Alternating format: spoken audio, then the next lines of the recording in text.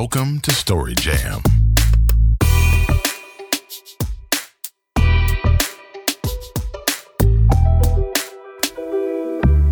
Hey, this is Stephanie Rogers. I'm the host and producer of Story Jam, a live-lit storytelling and music show based in Chicago. Story Jam presents crafted personal stories and a kick-ass band playing original songs written for each story by a team of songwriters. So it's an art collective with songwriters, storytellers, musicians, comedians, and sometimes even dancers. For more about that, please visit us at storyjamshow.com. Today's podcast episode features a story by Roderick Hawkins with a song created and sung by singer-songwriter Zoe Wise.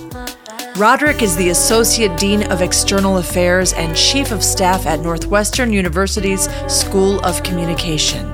Roderick was on the inaugural list of notable LGBTQ+ executives in Crain's Chicago business, and he is a beloved storyteller in the Chicago community. The story that Roderick tells is from a collaborative show by Story Jam and Outspoken LGBTQ+ Stories for Pride Month at beautiful Artifact events in Chicago. We'll hear Roderick's story from our live show, then Zoe's beautiful song, which was sung after Roderick's story. Now here is Roderick Hawkins live at Story Jam.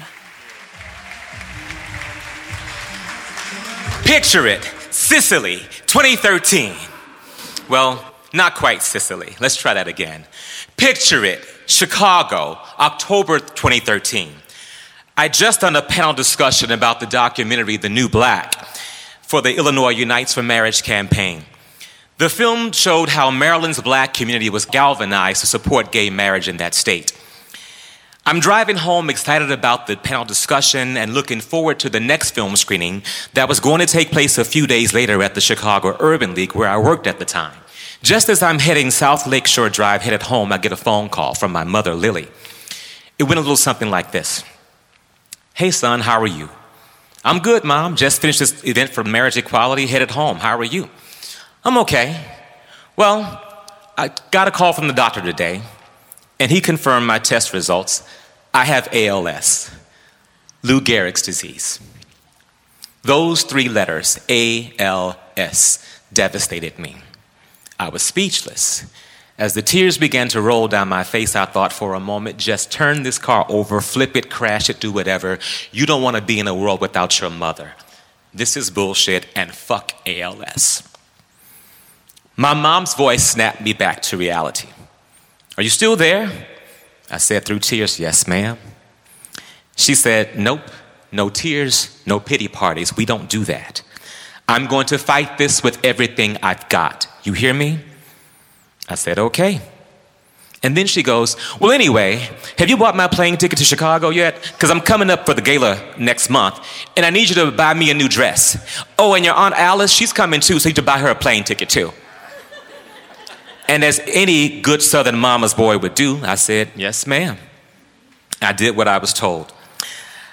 I pushed through the pain, vowed to fight by her side, and I bought her and my aunt plane tickets to Chicago, and I bought her a gown for the gala. It was a black number with the arms out and just enough cleavage to let the kids know she still had it going on. She looked fabulous that night. And the day after the gala, we had people at my house for gumbo. Gumbo that my mama cooked in Baton Rouge, froze in Baton Rouge, shipped to Chicago for her baby to serve his friends, because I don't cook. We did the same thing in 2014. She was moving a little slower then, but she still pulled it off. You see, my mother, Lily, was strong. She was resilient. And she was a fighter. Don't get me wrong, she wasn't like Sophia in The Color Purple. All my life I had to fight. That wasn't how she rolled. But she grew up dirt poor in rural Louisiana. Her own mother died before she was a teenager. And she didn't get to know her father well until she was in high school. Yet despite the obstacles that faced a little black girl being raised in the segregated South, she still managed to finish high school, raise 2 sons, marry 3 times, because that's her business, change her career from food service to healthcare in her mid-40s. and remained deeply rooted in her faith, her family, and her unconditional love for her sons. My mother Lily passed down so much to me and my big brother Tony, including our love of music. You see, Mama played the clarinet in high school. Tony played the clarinet in high school and in college. I played the skin flute. No. I sing. Well, that too. Back to 2013. Even though I did what my mama asked me to do and I didn't have a pity party about her diagnosis, I did sink into a depression. I was mad at the world, mad at God, and I was in denial. I felt guilty that my brother Tony had to bear the burden of caring for our mother in Baton Rouge while I was here in Chicago. You see, Lily's third husband, number 3, Jerome, died of cancer just a few months before she was diagnosed with ALS. So that left Tony in the house with her to take care of everything.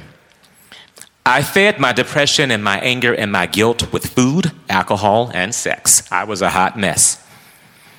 But while I was here in Chicago falling apart, something miraculous was happening back in Baton Rouge. Even though the doctors and the research said, you've got 3 to 5 years to live with ALS, my mother Lily dug deep and found a strength that I will never know and willed herself to live longer. She even made a bucket list of things she wanted to accomplish before ALS consumed her. One of them was visiting Washington, D.C. So in 2016, we packed our bags, her cane, her wheelchair, and hopped a flight from New Orleans to D.C. We toured the White House, the Obama White House. We also toured Congress. We saw the Lincoln Memorial, the King Memorial, the Vietnam Memorial.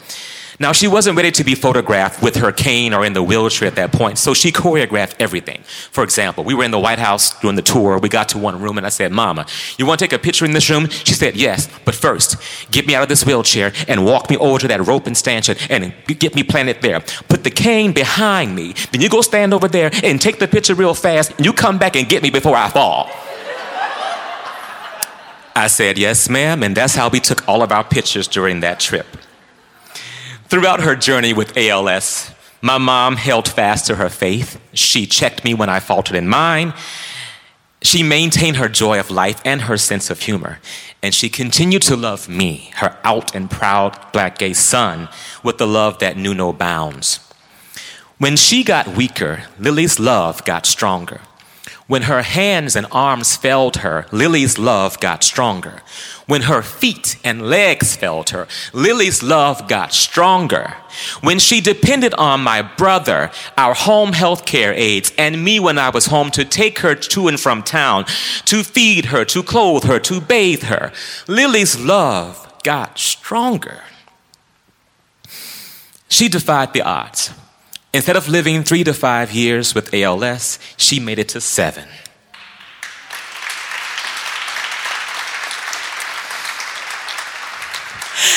And it was in that 7th year that I knew that she was tired and ready to go. And thanks to the pandemic, I was able to be home a lot more in 2020.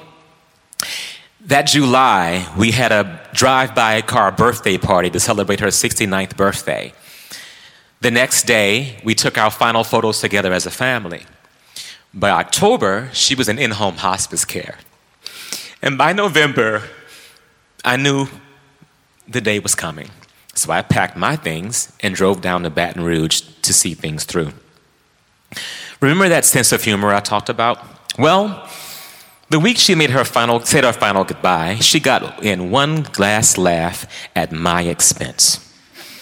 She was making frequent trips to the toilet at that time, claiming she had to poop, but it was mostly gas. So one day, she says to Evelyn, her caregiver, and to me, I gotta use it. And here we go, to the toilet for gas. A few minutes later, Evelyn comes to get me out of my room and says, Roderick, your mom had a poop. She had a real solid poop today. Oh my God. So I go to the bathroom with her to help clean her up and get her up. And I say, Mom, Miss Evelyn said you had a real good poop today. I'm so proud of you. Good for you, girl. Good for you. My mom looked at me from the toilet and she said with a straight face, yeah, I'm full of shit. We all got a good laugh after that. And on Friday, December 4th, after watching an episode of A Different World, Lily took her journey to a different world.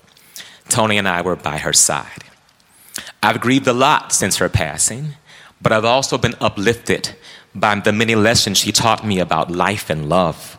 Lily's lessons and Lily love will be a blueprint for me for the rest of my days, and I hope I'm making her proud. And in true Lily style, I can't wrap this up without a little levity.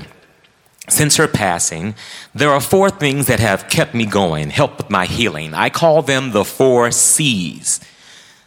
First C, Christ. We have our ups and downs, but I keep them close. Counseling, therapy once a week, every week. Community, my blood family and my chosen family and friends, some of whom are here tonight. And that 4th C, cannabis. Every day is a good day for an edible. In fact, the month before she died, I was home and she was having trouble sleeping. She called me to her room and she says, "Roderick, I need my night meds." I said, "Mom, Tony gave you your night meds before we put you to bed. What are you talking about?" She looked at me again and said, "I need the night meds you brought me." I said, "Okay, girl." I popped an edible in her mouth and we kept it moving. Yes, I smuggled weed from Chicago to Louisiana from my mama, and I'm not sorry. And there's a 5th C that every once in a while gets me through. But let's be clear. Y'all white folks say cock. I'm black. I call it what it is, dick. Okay. So we'll say that. I stand before you tonight as someone who is still healing, still bouncing back, and still in mourning. But I'm at peace with the fact that I will miss my mother every day for the rest of my life.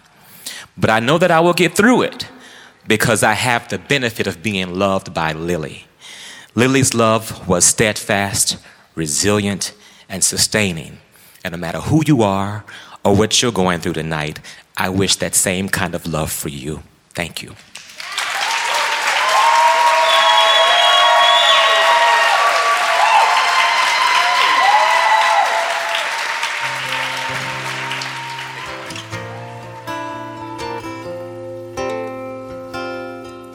I have learned the lessons from Lily. I have learned how to stay strong in my car. When I'm driving south of Lakeshore and I think about her, I hear her voice ringing in my heart. And if all of you start crying right now during this song, don't do that. No pity parties, okay? That's from Roderick's mom. This is Lily's lessons. Ooh, ooh, ooh. She says, turn that frown upside down right now. And go get your mama her gala gown. You gotta stay strong against the harm, and make sure your dress shows a little bit of arm and show some titty. You gotta show some titty. You can always change from the food industry at 40 to healthcare, you bet. And when life makes you mad, just blow on something, a clarinet. Lily's lessons. Do say gay, gay, gay. Do what you want with your body, and show a little cleave even on a Monday or Wednesday. They said 3 to 5 years, she said 7. Just give me my gumbo, even if you have to USPS it. It's Lily's lessons. Ooh, ooh, ooh. Yeah, take me on a trip. Just pack my wheelchair. Change your career. We need you back in healthcare. So pack your itinerary, okay?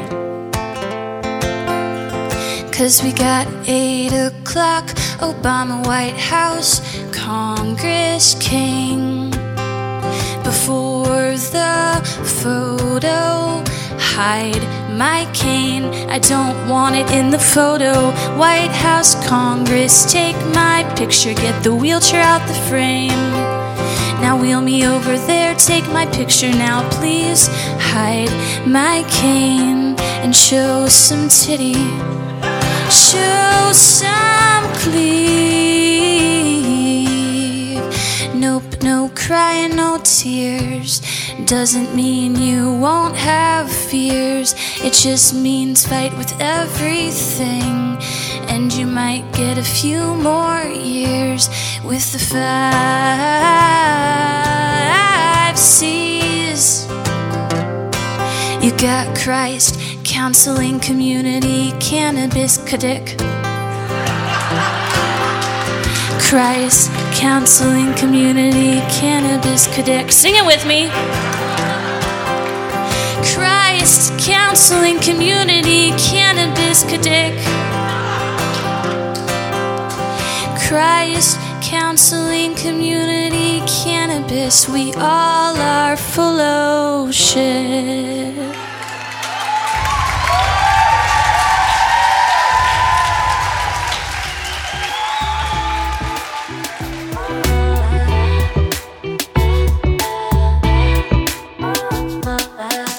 Thank you, dear listeners. Please don't forget to visit us online to find out all about our fabulous storytelling events, our retreats, and our classes. And always remember and never forget, in perpetuum storius. It means keep the stories going. See you next time at Story Jam. Check us out at storyjamshow.com.